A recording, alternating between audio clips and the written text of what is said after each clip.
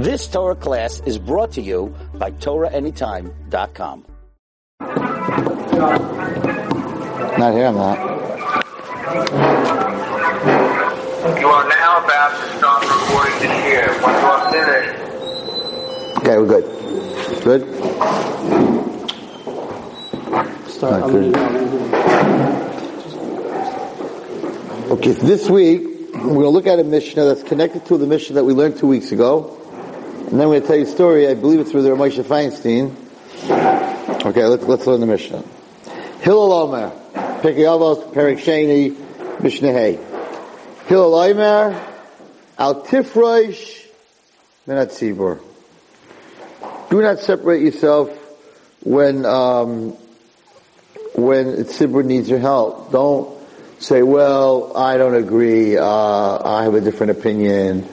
If the tzibur is collecting money for someone for tzedakah, and everyone's giving, you should give. If the tzibur feels that this person should be welcomed into your community, then you can't say, well, I'll tifish min tzibur. Don't separate yourself from the tzibur. Don't be so sure of yourself till the day you die. In other words, never be sure of yourself. I always hear people tell me that. I am so sure. I'm like, don't be so sure. Okay?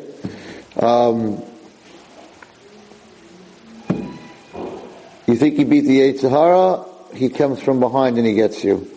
In the war, when there used to be a war, most of the casualties happened when the shooting stopped. Guys would pick their heads up, boom. But when they were shooting, you knew it was shooting at you, so you put your head down. So Yetzer Hara sometimes makes you feel very comfortable. Oh, you got me beat, man. Oh, wow, you're so strong, Yetzer Hara. Wow. You know, you didn't do this, you didn't do that. You're like, hey, I overcame my Yetzer Hara. And then he catches you by surprise and you're not ready for him. So, don't be so sure of yourself. Never judge another Jew, another person, until you're in his place. And anyone who ever took physics in college knows that the first theory in physics is no two objects occupy the same space. Right? You can't have two things in one space, no matter how small the space is. So the Mishnah is trying to tell you, you can't judge someone else until you're in their space. But according to physics, you can never be in their space. Yeah, that's right. You're never allowed to judge another person. I have a crazy story about this, but I can't say it. After the shir, I'll tell you the story. But you're not going to be able to stay here for this story. It's like an older guy, or whatever. Crazy story. How you can be so choshev b'ksherim, and you can be so wrong. Just remind me after the shir when it's off. Now everybody's watching the shir, you see, if you would be at the shir, you would hear it. But you want to sit home, have a coffee, and turn on Torah anytime, turn off on Torah anytime, sit back on your couch and watch Torah anytime. You don't get the tidbits that they're going to get after the shir today. So come down to East 15th Street, to Or Yitzchak, sometime between 10 and 11. Rav Austin will get there. He'll get there sometime. Tonight I had graduation, my BCA graduated. We graduated 12 girls. Shifted, well, I don't know if it was shifted car exactly, but, so that's why, and each one got up and spoke. So when you go to regular graduation, valedictorian, salutatorian, Hebrew, English, there's 4 speeches. We had 12, plus me, plus the rabbi, plus everyone. Okay. Alright, anyway, you can't judge someone else, period. That's it. You can't judge someone else. Don't say, right, that, 2 things it means. Another one, when you do say something, make sure it's clear so that person understands it. But also don't think you can tell secrets, because in the end, all secrets will be told. This is talking to people who procrastinate, right? You push things off. I'll do it later, right? Don't say when I get a chance I'll do it. Who says you're going to live again? Who says you're going to make it to that point that you're going to do it? You got to do it on the spot. One of the things that the Yetzer Hara does a lot of is do it later. Do it later and then it never gets done. Okay. What's the common denominator in all these different things that the Mishnah says you shouldn't do, that Hillel says you shouldn't do? Right? The common denominator is that we develop what we call, I don't know how to say this word in English, shitas. My shita. How do you say shita in English? Opinion? It's more than an opinion. Okay, my opinion, I guess. All right. I have a shita. Sometimes I go collecting money for my girls' school. I walk into the guy. I'm like, hi. He says, so what are you collecting for? I'm like, well, it's girls, at risk and stuff like that. I have a shita. I only give yeshivas. Finished. I have a shita. I don't give any yeshivas. I don't like yeshivas. I only give kids at risk. I have a shita. I only give sick kids. I have a shita. I only give food. Everybody has shitas. By the way, poor people have no shitas. Only rich people, successful people. You ever hear poor people tell you I have a shita? The guy who's successful, I made money, I'm smart. They have shitas in everything. What you should eat, what you shouldn't eat, how you should exercise. Shita. This guy, who's mafish min tzibur, it's like, they don't know what they're doing. 900 out of 9, you're 900 they don't, I have a shita. Tifish min tzibur. I'm not following everyone else like a bunch of sheep. I have a shita. Right? Okay, once you have a shita, then, right? Once you have a shita, then you believe in yourself, cause I know what I'm doing, right? It's a cute story. I went to this guy a few years ago, and I sat down, and he said, what do you do? He was really interested in what you do. I told him what I do, teaching girls, and I have a high school, and I have this, and I have that, and a dorm, and a house, and this guy all of a sudden turns to me and says, I hear what you're doing, I don't know if I agree with it. I think that maybe if you don't have such a place for girls, then there won't be such girls! I'm like, Did you ever, are you a chinuch? This guy's in real estate. No, actually he's in nursing homes. Right? I'm like, did you ever teach in a classroom? No. No.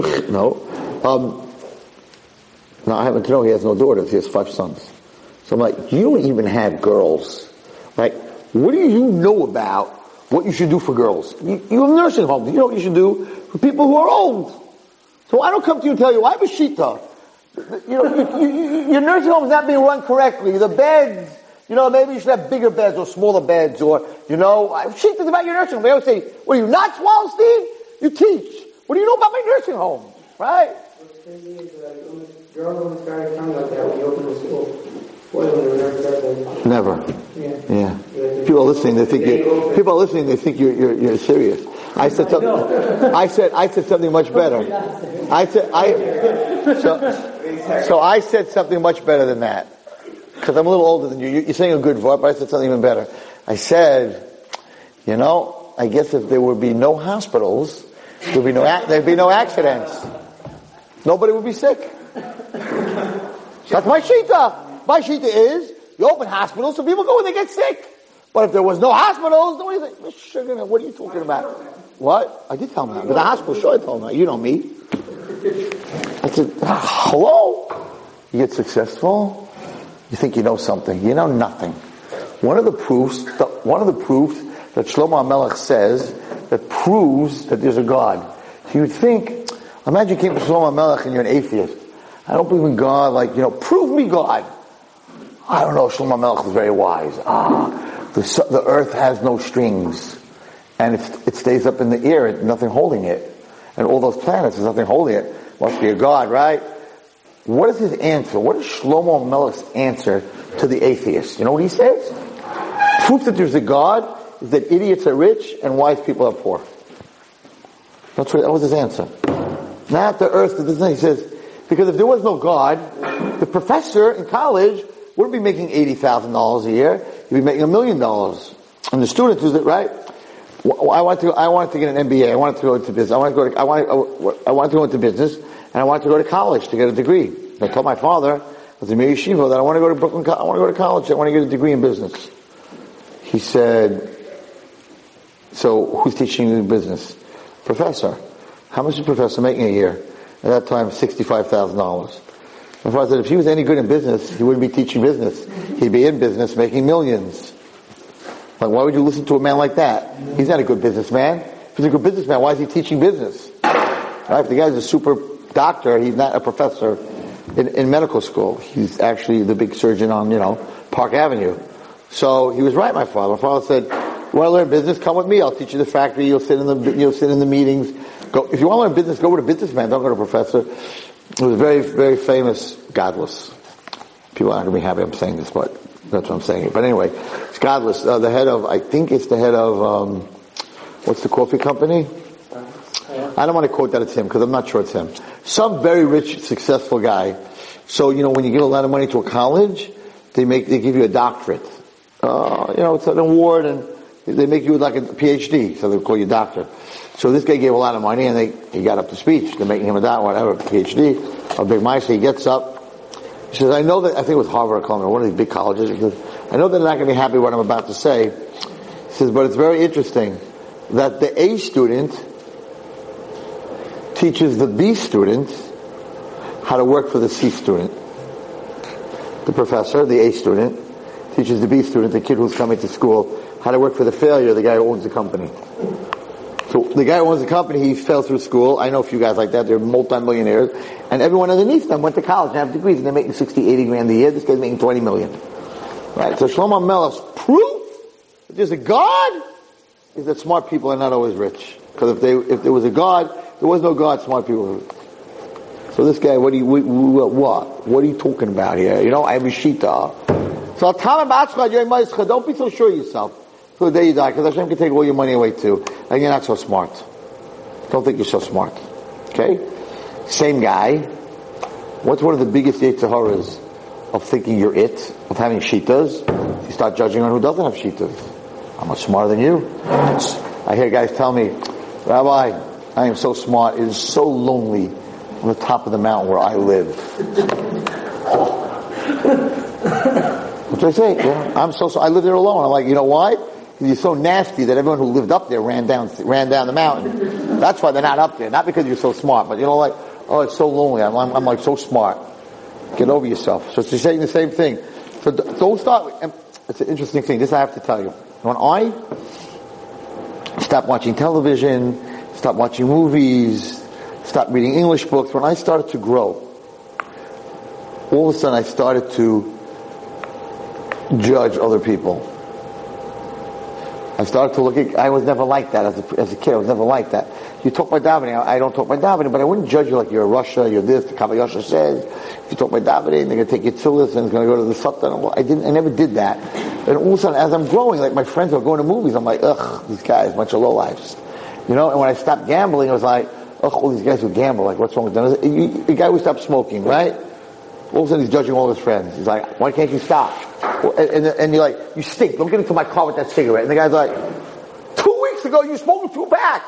What are you talking about? I know, but I stopped. Don't get into my car with that cigarette. And put that out. It smells. It stinks. The guy still smells from 2 weeks ago from his clothing, right? What happens when you become successful? Part of what makes you feel good is being able to criticize people who are not successful. Every guy that I know that lost weight comes over to me and is like, you're not looking good. You need to lose weight. The guy used to be 400 pounds, right? He's looking at me and he's telling me, you really, it's Chaya.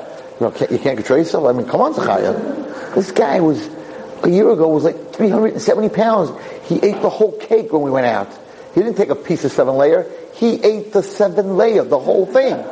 And now he's giving me musser. You look fat. You need to start exercising. Because it's sort of like, hey man, I made it. You didn't. So all of a sudden everyone becomes a coach on what they stop doing. You stop talking to girls. It's like you're telling everyone, what are you talking to girls for? It's disgusting. What's wrong with you? You're a balavera. And the guy's looking at you like, okay, so you're a tzaddik. You just stopped. Like, what are you doing, right? So I went to my Rabbi Gamliel, and I said to Rabbi Gamliel, I said, Rabbi, this is crazy. I'm not like this. I'm judging everybody who goes to movies. I'm judging everyone who's listening to rock and roll. I mean, I only gave it up a year ago, but I'm like so hard on everybody. Like, he said to me, the Yetzer Hara of growth is judging everyone else. As you grow, you look down on everybody else. He said, so there's a Yetzer Hara on every platform in your life, whatever you do. So there's the Yetzer Hara, let's say, just not to listen not to Jewish music. That was the Yetzer Hara. You beat them. You made up Yom Kippur, I'm just going to listen to Shrekky and whatever. I'm just listening to Jewish music. I'm done with the Goyish music. Then Yetzer Hara lost. No. Yetzer Hara says, okay, we're going to do a switch up.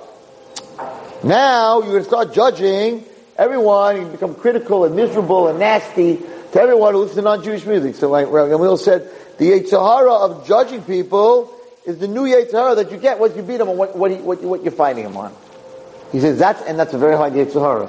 Because it's just something that a lot of people, and I find this, I'm talking something very deep right now, and whoever's watching this, if it's a trigger, please excuse me. But I think, so there's a big thing that, oh man, I'm going to get into trouble for this. Okay. But you still missed what I'm going to say after the share, so there's a feeling out there that let's say a lot of people who go through, let's say, drugs, and they get better, they don't relapse, and they go to rehab and they get better, they become drug therapists. Person who went through a miserable marriage, got remarried, is in a good place, becomes a marriage counselor. You always want to fix what you went through, and you were able to fix. So now, it's coming from a good place. Now that I was a drug addict, and I went to rehab, and now I'm cured, so what they all tell me is, I want to give back. That's the Lashon. I want to give back to society. I got saved, I want to give back. So I want to become a drug therapist. So a lot of drug therapists, some of the biggest ones that I've met in Utah and other places, actually were druggies or alcoholics. So a lot of them are recovering. So it's very nice, and I understand where it's coming from. But let me tell you the problem. The problem is that if I'm giving you therapy, or I'm a Rebbe or a teacher in a classroom that was miserable in school, and now I made it. So I don't understand why you can't make it. If I made it, so I'm judging you. Yeah, but I made it through the challenges. What's wrong with you, kid? I suffered like you suffered. I went through what you went through. And look what I became in your head. What's with this kid? He's a brat. So you're giving him therapy and you're like, hey man, first of all, you're going to give him the therapy that helped you, which may not help him. So I'm in the plastic bag business, right? So when I first went into the business, so we never had a factory. So we never manufactured the bags.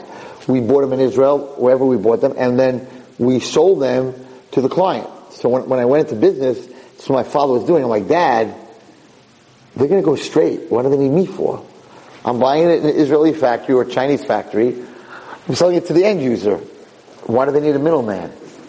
So in the end, they're going to cut me out, go straight to the guy. I'm not going to have any business. So like, why is this a good business?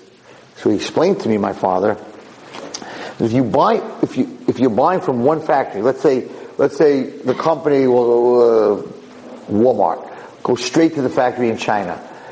The factory will sell them what they're doing because they're not going to sell what they're not doing. So Walmart may not always get the best type of bag. Let's say a new bag in Korea somewhere was made. This factory's not going to tell you because that's what I make. I don't make that. So we in the middle, it's not our factory. So I don't owe this factory anything. So I am dealing with 10 factories. So if there's something new or a better price or a different kind of bag, I'm not tied into. So I am interested, actually, I'm not interested in myself because myself is 20 different companies, 20 different factories. I'm interested in the customer. But the factory, if they go direct to the factory is only interested in selling them what they make. So what we offer the customer is that I don't know one kind of bag. So sometimes when you get healed from something that you did, so you know what healed you, but it doesn't work for everyone else. I had a neck problem and a back problem, and I went from this guy to this guy to this. I went to a chiropractor, a very good chiropractor. This guy, Dr. Weber, 1 adjustment, 2 adjustments, 3 adjustments. I'm a new guy. So I'm like, this is how you fix. When your neck hurts you and your back hurts you, you want to get it fixed. That's how you fix it. So my best friend's back goes out.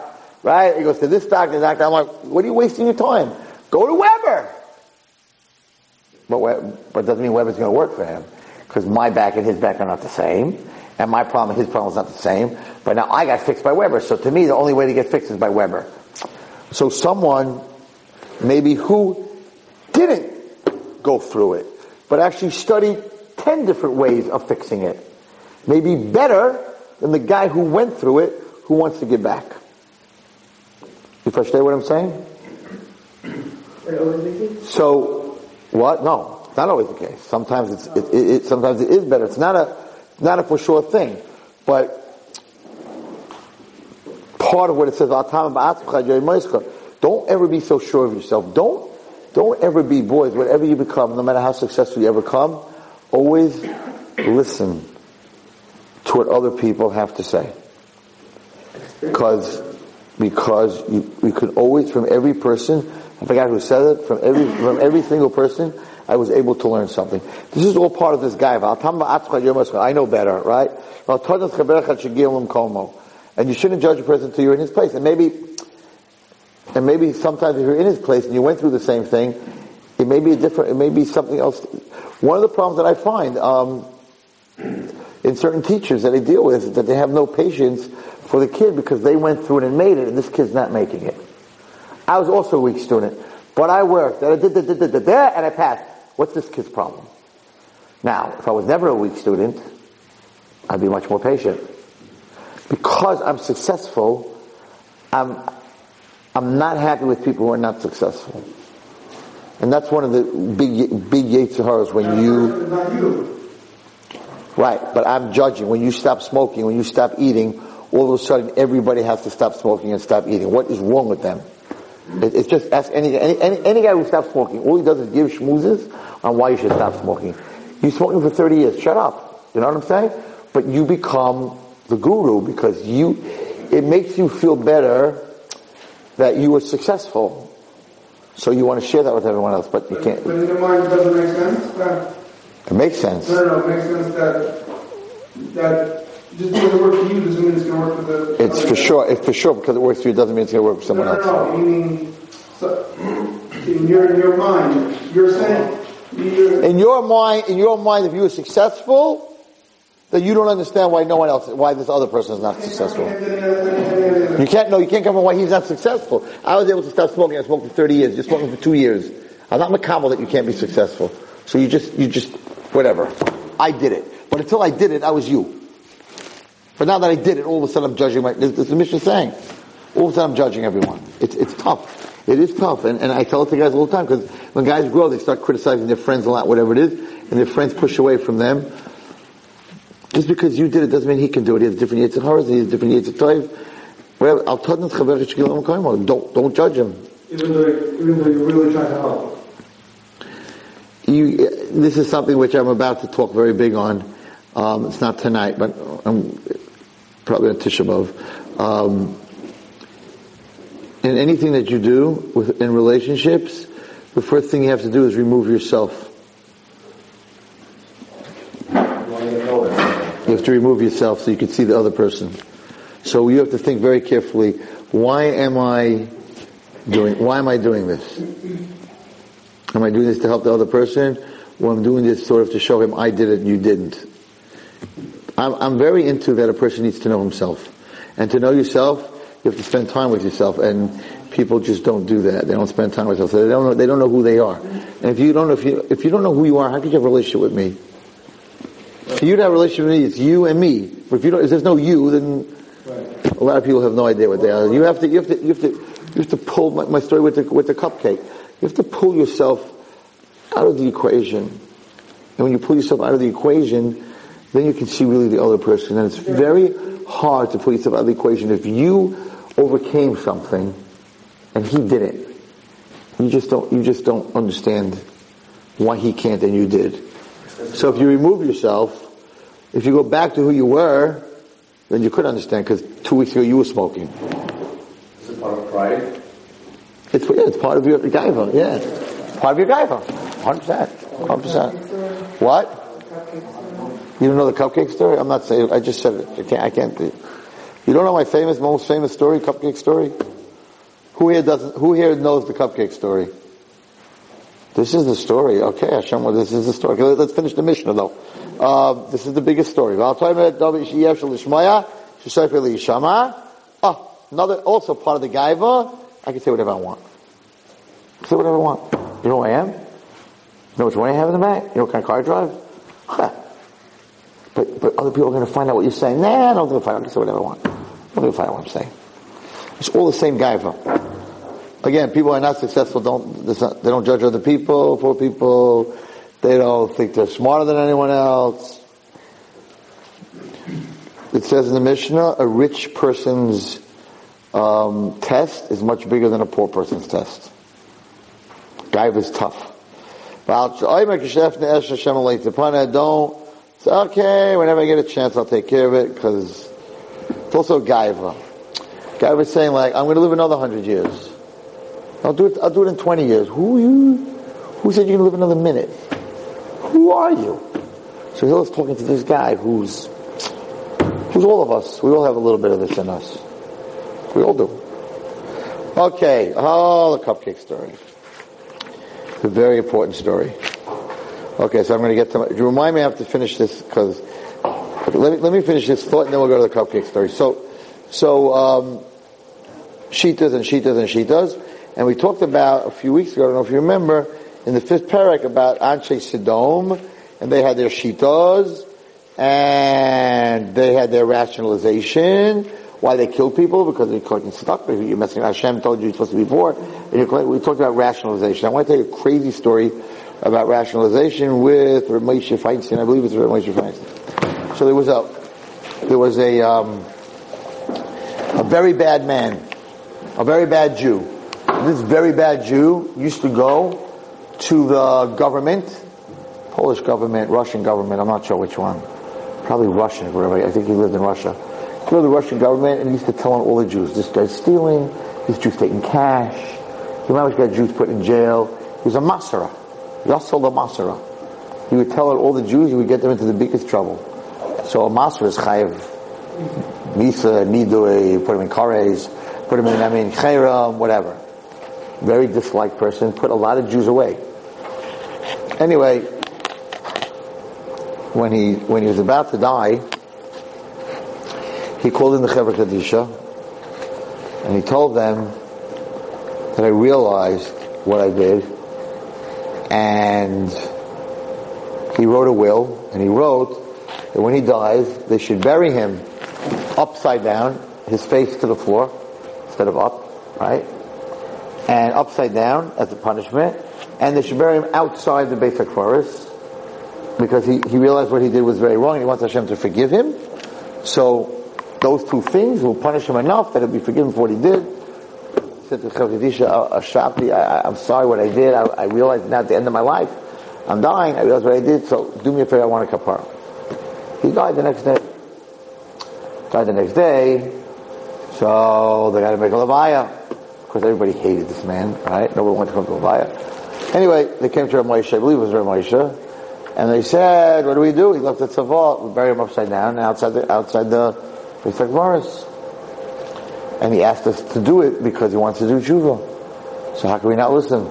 So that in Shemaim we have to go to Gehenna. Rav Moshe said, listen, the halacha is, you have to bury him face up, and to be buried in a Jewish cemetery. I can't break halacha because he decided that that's what he wants to kapara. Bury him face normally in a palace, face up, in a kever in the Jewish cemetery. Chevra Kadisha was not happy because this guy deserved. And they made a levaya, 10 people said Kaddish, but fine. 2 days later, the Russian army shows up. I want to talk to the rabbi. Okay, it's Rav Moshe. I think it was Rav Moshe. How can I help you? Russian army, Russian police.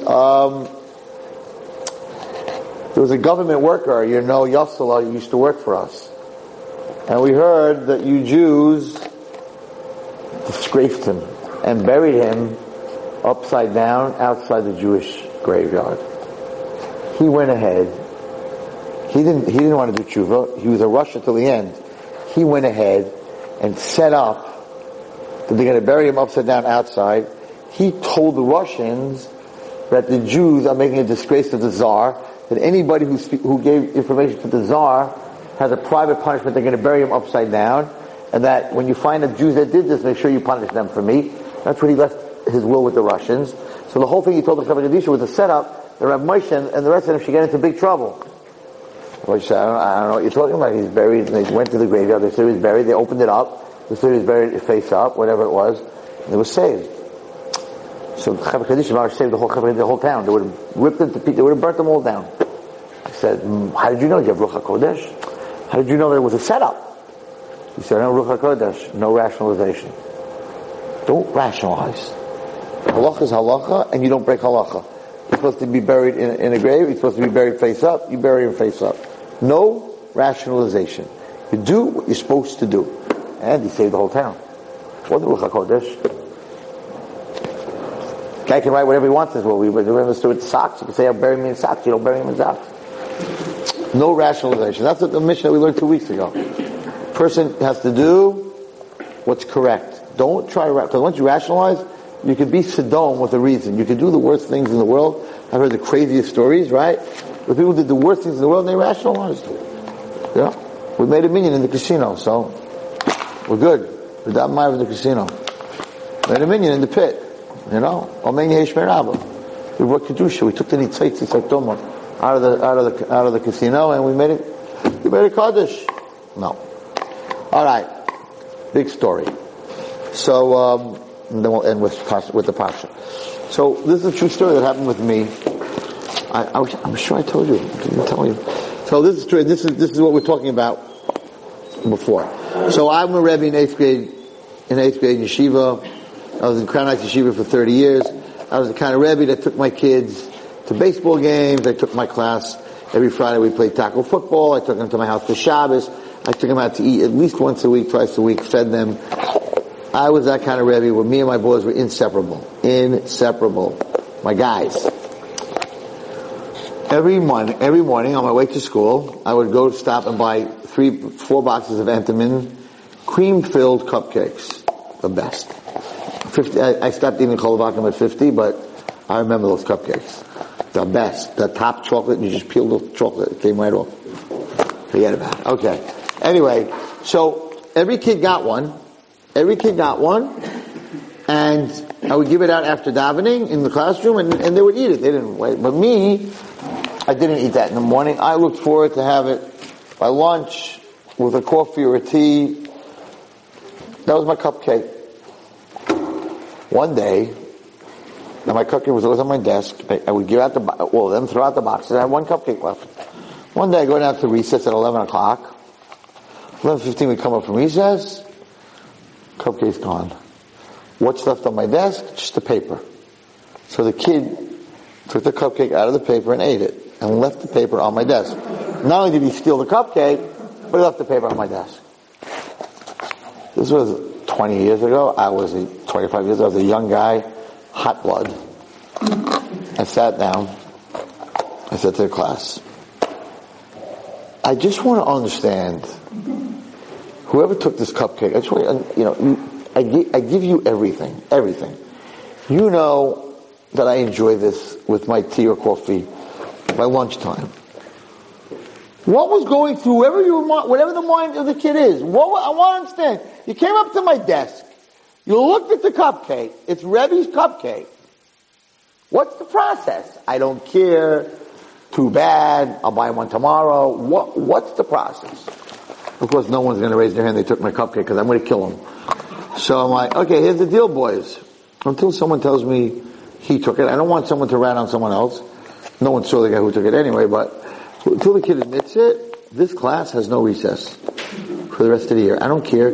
6 months, 9 months, and I will not buy another cupcake until the guy who took it admits it. So everyone's looking around. Whoever did it, you better admit it, because they're not going to give me up recess for anything.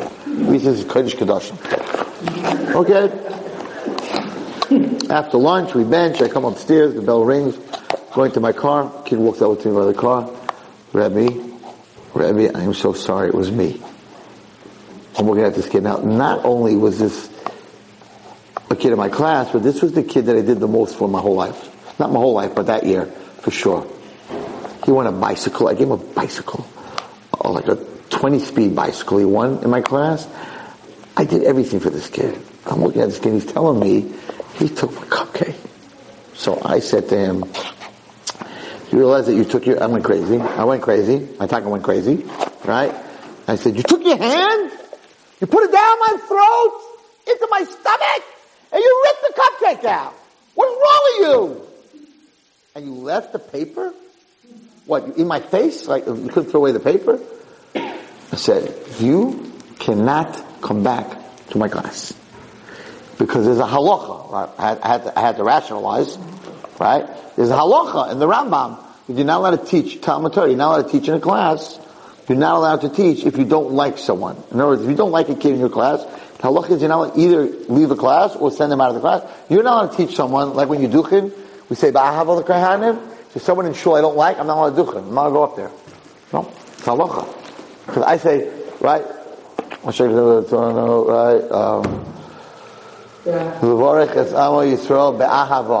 right? But if there's someone in the room that I don't love, then I can't say the bracha. It's a bracha levatala. So the crazy not allowed to go up. So if I had a fight with a guy and we don't get along, I'm not allowed to duchen in that shul. So I'm telling this kid, have a good day because I don't like you anymore. I can't like you if you did something like that. I can't. And I'm not allowed to teach you. So go to 7th grade. It was like 4 months left to school. I said, I can't teach you anymore, but you'll come back the last week of school. I promise you I'll graduate you. I'm not holding you back from graduation. I can't look at your face. I'm done with you. Me and you, over. I was on fire. So I went back upstairs. School's over. Hebrew was over. I went back upstairs. Went to the principal. I said, Rabbi Goldstein, this guy, so-and-so, for the rest of the year, 7th grade. I'm leaving him back. I never in my life left a kid back. Forever, I gave him marks. Right, it was supposed to be a 48. Became dyslexic and I wrote 84. I took care of all my kids that they did very well in school. He got a 59, his report card, he got a 95. One time he asked me, I don't understand where I was. This kid, his average is 59. I'm like, what did I write? He wrote 95. Oh, my dyslexia. Always flipping those numbers around. Anyway, so no, the guy who got the 95 didn't get a 59. That was his kasha on me. If he's dyslexic, then the 95 should be a 59. I understand why the 59 is a 95. If he's dyslexic, I said it's partial dyslexia. Partial dyslexia. Selective dyslexia. Anyway, I'm done with this guy. I come home, and my wife sees I'm like, first of all, the rabbi didn't know what hit him, because when he said, why'd you throw him out? I said, he ate my cupcake.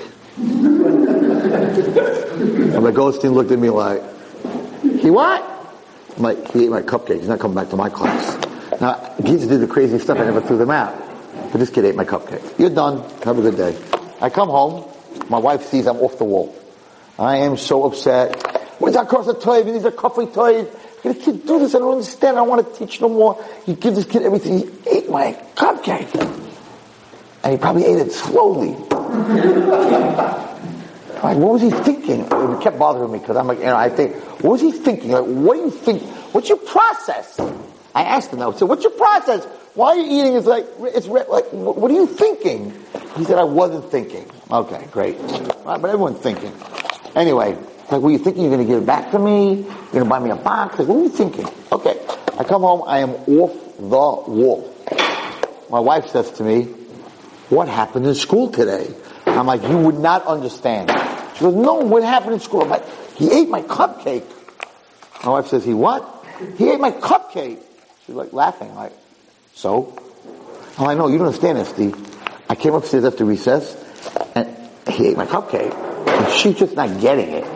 She's not getting it. I'm like, you don't understand. He's not your student. You didn't give your whole life to him. And I gave you whole muslish with it. She's looking at me like, my husband just went cracked up over a cupcake. Like, she said, go buy a box of cupcakes. We're sugar now. What are you getting crazy for?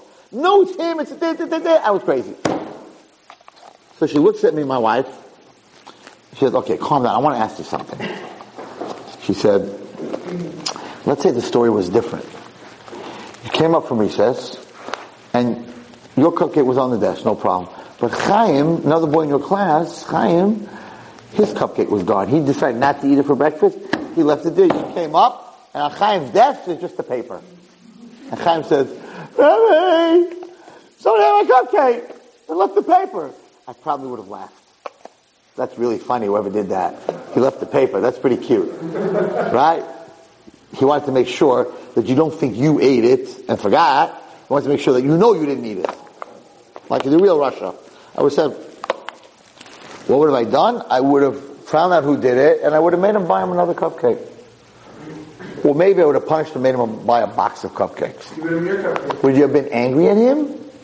I said, no, I probably would have thought it was pretty funny that he ate his cupcake while he was at recess. So she said, so why are you going so crazy? Why are you going so nuts? So let me ask you, if another Rebbe came to you and said, I have this class, and I had this kid I did everything for, and I came up and he ate my cupcake, what would you tell that Rebbe? I would tell the Rebbe to find out if the kid gets breakfast. In the morning at home, he was so hungry that he ate the Rebbe's cupcake, could be that he's not starving. So I would find out what's going on. I was like, that's not what you just threw the kid out of your class for the rest of the year. What's going on? So if it was another kid, you'd laugh. If it was another Rebbe would ask you, you'd say, let's check the house, let's take care of him, maybe we should buy him food, who knows, right? Why are you weirding out? Why are you freaking out? I said, why? I asked her, why do you think I'm freaking out? She said, because it's your cupcake. So you're taking it personally. If it's another kid's cupcake, it's funny. If it's another Rebbe's cupcake, it's, we gotta check it out. But your cupcake, you took it personal. She said, I promise you this little boy did not stand there and say, I want to hurt my Rebbe, I'm going to eat his cupcake. That's not what he said. So you have to separate yourself. This is what I was telling you. You have to take you out of the situation. So when I took me out of the situation, and it's another Rebbe telling me it happened to him, check out, see if the kid's hungry. It happened to another kid in my class, that's funny. We'll get him another cupcake. But when I'm in the situation, and he did it to me, I'm off the wall. It's a whole different judgment. And I learned from that day on, my whole life changed in chinuch, my whole life changed with my kids, my whole life changed with my wife, my whole life changed with every relationship. Because when someone hurts you, when someone does something, when you tell your kid to be home at 11 and they show up at 12:30, you freak out. I'm not letting you go anymore. I'm not giving you the car. I'm locking. You're on lockdown. You're on this down. You're on home pass. You're on going crazy. But if your friend called you and said, "Listen, my daughter is supposed to come in at 11. Rabbi Walsh, I need some chinuch coaching. She's supposed to come in at 11. She came in at 2. What should I do?" I would not say go crazy. I would say, let's find out where she was. Maybe change it to 11:30 when she has to be home. But she did it to me. She took my car without permission. Ah! When you take you out of the thing, all of a sudden you realize your wife, you told her to be here at 7, she showed up at 7:30. Why are you freaking out? She didn't say, I want to aggravate my husband. Then you have a right to freak out. So she gets ready. It takes a long time. So all of a sudden you're in relationships. It's probably the greatest lesson I've ever learned. Remove yourself. Look at it as a third person. Your whole judgment will change 100% drastically. Drastically. In any relationship. Whether it's father, son, father, husband, wife, whatever it was. So I went back the next day. It's a true story. I went back the next day. I brought him into the class. And I apologized publicly because I was screaming at him in front of everyone. I said, I'm really sorry. You did something very wrong. And I'm not apologizing for what you did wrong. I'm apologizing for my reaction. And I didn't let him have cupcakes for a month. No, because he did something wrong. There has to be a consequence. But at the same time, I left him in my class. I told him I love you. I know you didn't do it to hurt me. But Lamaisa, you can't steal things from people. So you have to know what it feels like. But that's and you never heard this? It's like the most important story in the world. Because if you live your life like that, in relationships, you become a different person. One of the coaching things that I saw somewhere which freaked me out totally. So they're having a whole thing on anger, and they're saying that if you name the person and what they are to you before you scream, you will not be able to scream. Because when I scream, let's say I have a son Chaim, right? And I'm angry at him. So when I say, Chaim, get out of here, I can't believe what you just did! Right? Me, Chaim, I'm not removing myself. But when I say, my son Chaim, I can't yell. Put the person in front of your wife. My wife Esty. Esty, what are you doing? I'm waiting. My wife Esty, you can't yell. Try it. Try it at home. It'll make you crazy. When you name the person and their relationship to you, before you want to get angry, it don't happen. You can't yell like that. Don't do it in here, but you do it at home, you'll see it's weird. It's weird. Even if you don't have a son Chaim, you try to say that, my son Chaim, it doesn't go. It doesn't go. If you say Chaim, you yell your brains out. When you say my son, my wife, my Rebbe, my student, my Talmud in school, if a Rebbe would say my Talmud Moshe, his whole reaction after that be totally different. Why? Because it's not about him anymore. He removed himself. It's about his Talmud Moshe. It really works. I was freaked out. I was in this symposium. I'm like, come on, that doesn't work. And I went to my room. I was in a hotel. I went to my room. I tried to scream like that. I was like, this is weird. Very weird. I mean, you could if you really work on it, but why would you work on it? It's very weird. All right, let's end tonight. Anyway, if you leave tonight with that lesson that I just told you about the cupcakes, you will be a better husband, a better father. You'll be better in everything. Don't take it personally. Most of the time, if the person does it to hurt you, it's a whole different. That's not what I'm talking about. But most people do things that are wrong. They don't want to hurt the other. They don't want to hurt the other person. He was eating the cupcake because he was hungry. Rebbe won't care anyway. I'll pop it down. Why did he leave the paper there? I don't think he did a lot. I don't think he did it. He just left it. He pulled the cupcake out of the thing and ate it. Or maybe I walked in at the time. He already had it in his hand. I don't know. I never got into it with him, but I apologize. All right, let's end with this thought. Very big lesson in this week's Parashat. Parashat Shlach. We all know about the Meraglim, right? Okay, listen to this. Ooh, this is big. So they come back, the Meraglim. Listen to what they say.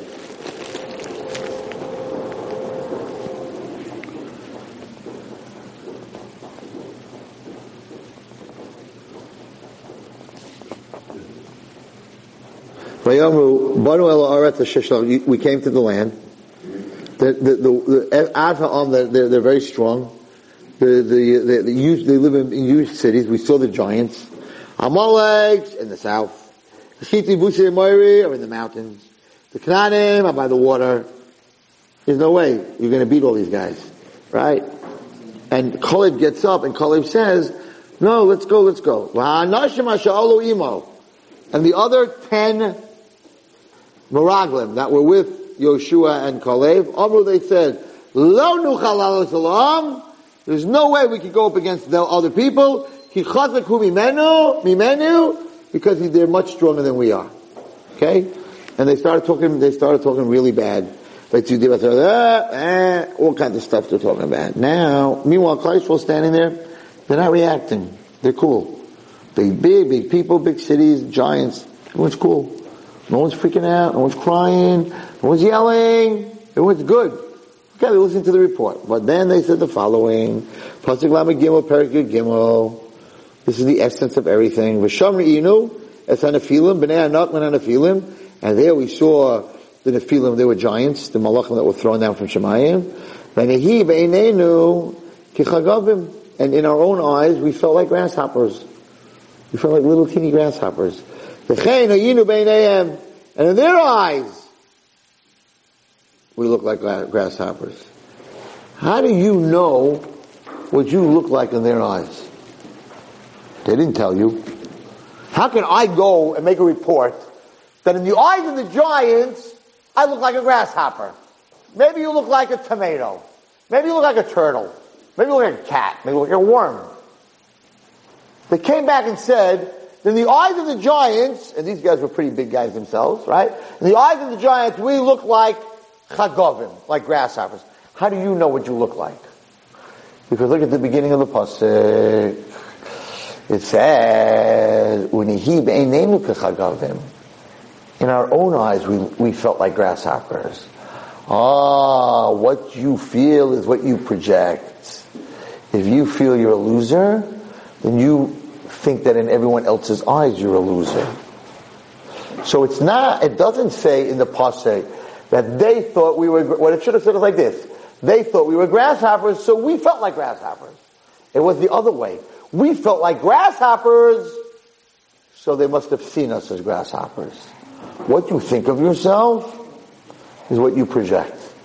But it gets even harder than that, because Rashi says, now why do they make this statement? Rashi says that they heard the giants were talking. Pasuk Lamed Gimel. Right? Shim'anu Aimrim Zelazeh, we heard the giants talking to each other. Nimaylim yesh b'krabim ka'anashim. There are ants crawling in the grass that look human, that look like people. So if they heard the giants say they're like ants, why are they coming back to the Jews and saying that they're like grasshoppers? According to Rashi, they said, oh, I think there's some ants over there. Why are you coming back saying it? Because they said, we didn't feel like ants. We didn't feel like ants. We feel like grasshoppers. And if that's how you feel about yourself, if you have low self-esteem, then that's what you project to others. So how you feel about yourself comes before how other people feel about it. Everyone thinks that people low esteem is because everybody puts them down. If you don't feel much about yourself, then everyone's going to put you down. So if you think you're a grasshopper, you're a grasshopper. If you think you're a giant, you're a giant. All these teams that win playoff games, who are the underdogs, is because they believed, and they always said that, we believed in ourselves. They always hear that every time. Anytime a guy wins the Super Bowl and they were supposed to lose by 100 points and they win, they will always say the same statement. We, as a team, believed in ourselves. If you believe in yourself, then other people believe in you. That's the way it works. So over here, because they felt like grasshoppers, what happened to the Jewish nation when they heard that? They fell apart. Next pasuk.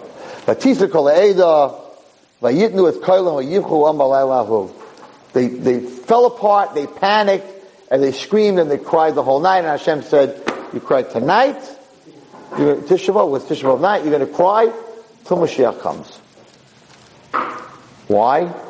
Because how could you think yourself as a grasshopper when you're connected to HaKadosh Baruch Hu? The biggest insult you can give to God is that if we learned about Moshe's Mateh, we are the stick.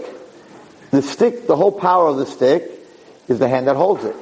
So if you say that I'm a grasshopper, that means God's a grasshopper. If God's holding me, I'm the stick, and He's what's holding me, and I feel like a grasshopper, it means Hashem has no power more than a grasshopper. So that's when Klal Yisrael fell apart. They said, if our leaders feel like grasshoppers and project that they're grasshoppers, we're done, we're finished. Have a good day. Those who believe they can win will win. Those who believe they will lose. Because that's what happens to you. And it's a very important pasuk. It's a fascinating pasuk. Because it should have been the other way around. We in their eyes we were grasshoppers, so I feel like a grasshopper. If you keep telling me I'm a grasshopper, I feel like a grasshopper. No. We felt like grasshoppers. Therefore, our projection was that to them that we were grasshoppers. And any person who has connected to HaKadosh Baruch Hu, how can you feel like a grasshopper?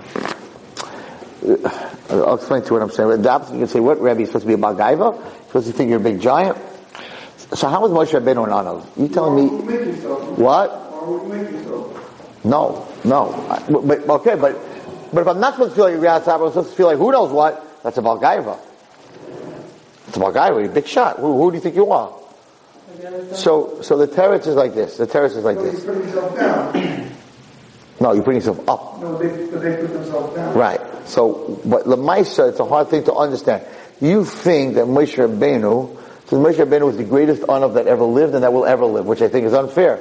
I want to be a bigger Anav. You put a cap on me. I can't be a bigger Anav than Moshe Rabbeinu. Maybe I could be a bigger Anav than Moshe Rabbeinu. I shouldn't even work on it. And the answer is, how could the Torah make such a statement? How could Hashem make such a statement? Because what was Moshe Rabbeinu's anivis? You think Moshe Rabbeinu didn't know that his face was glowing? That he didn't know that he went up and lived 40 days with angels? That he split the Yam Suf? That he did... Come on. So how could you say that Moshe Rabbeinu was the most modest person that ever lived? And the answer is that Moshe Rabbeinu knew all that stuff, but compared to Hashem, he was nothing. That's the anivis. And being that he was the closest to Hashem, right? Being that he got the closest to Hashem, he became the smallest. What do I mean? If you go outside now, there's a moon. Say a full moon. and you put your hand up, you can cover the whole moon. Kids think that their hand's bigger than the sun. Sun's in their eyes, they put their hand on, I'm like, wow, sun must be very small, right? You go outside, all of us, we put our hand up, we block the sun, right? We want to see something, we block the sun. The sun's 92 million miles in diameter. 92 million miles in diameter. Your hand's 6 inches in diameter, 8 inches. What's going on? So the answer is, the further away you go, the smaller the object becomes. So when I'm so far, it might be 92 miles, but I'm so far away from the sun, I can cover it up. If we took a rocket ship, as we get closer to the sun, we get smaller and smaller. Your hand ain't covering nothing anymore. And we put you into the sun, you're not even a speck. Moshe Rabbeinu was the closest to Hashem of any human being that lived. So therefore he was the smallest. So he knew what he did, but the closer you get to Hashem, the smaller you are. So when a Rav walks into a chuppah at a wedding and everybody stands up, you think he doesn't know that he stood up? How can he be an honor? Right? To me, they stand up and then they say Rosh Hashiva or Nava. What's that? Rosh Hashiva of a girls program? So get over yourself, Wallerstein. You know what I mean? Like, everybody stood up and like, L'Kavod, Wallerstein, Rosh Hashiva of Ornava. Oh wow, must be giving smicha. Like wow, right? So, but Lamaisa, you walk in, people stand up. Like you don't know that. So what do you mean? How can they be an honor? And the answer is, you're not standing up for me. You're standing up for the Torah that I represent. So I'm the nothing. I'm the conduit. I'm the can that's holding the soda. That's it. That was Moshe Rabbeinu. And the closer you get. So the closer you get to Hashem, the smaller you become. No matter how great you are, the smaller you become. So Moshe, nobody ever spoke to Hashem peh peh. So the Torah can say, no one's ever going to get that close. So if no one's going to get that close, no one's going to get that small. The closer you get, the smaller you get. So my bracha to everyone here is, no more grasshoppers. Especially when it comes to comparison with the outside world. And we are less than grasshoppers. We're nothing without Hashem. But with Hashem, we're everything. We should all be zeicha to go inside ourselves and see our greatness. Shlach Rabbi. You've just experienced another Torah class brought to you by TorahAnytime.com.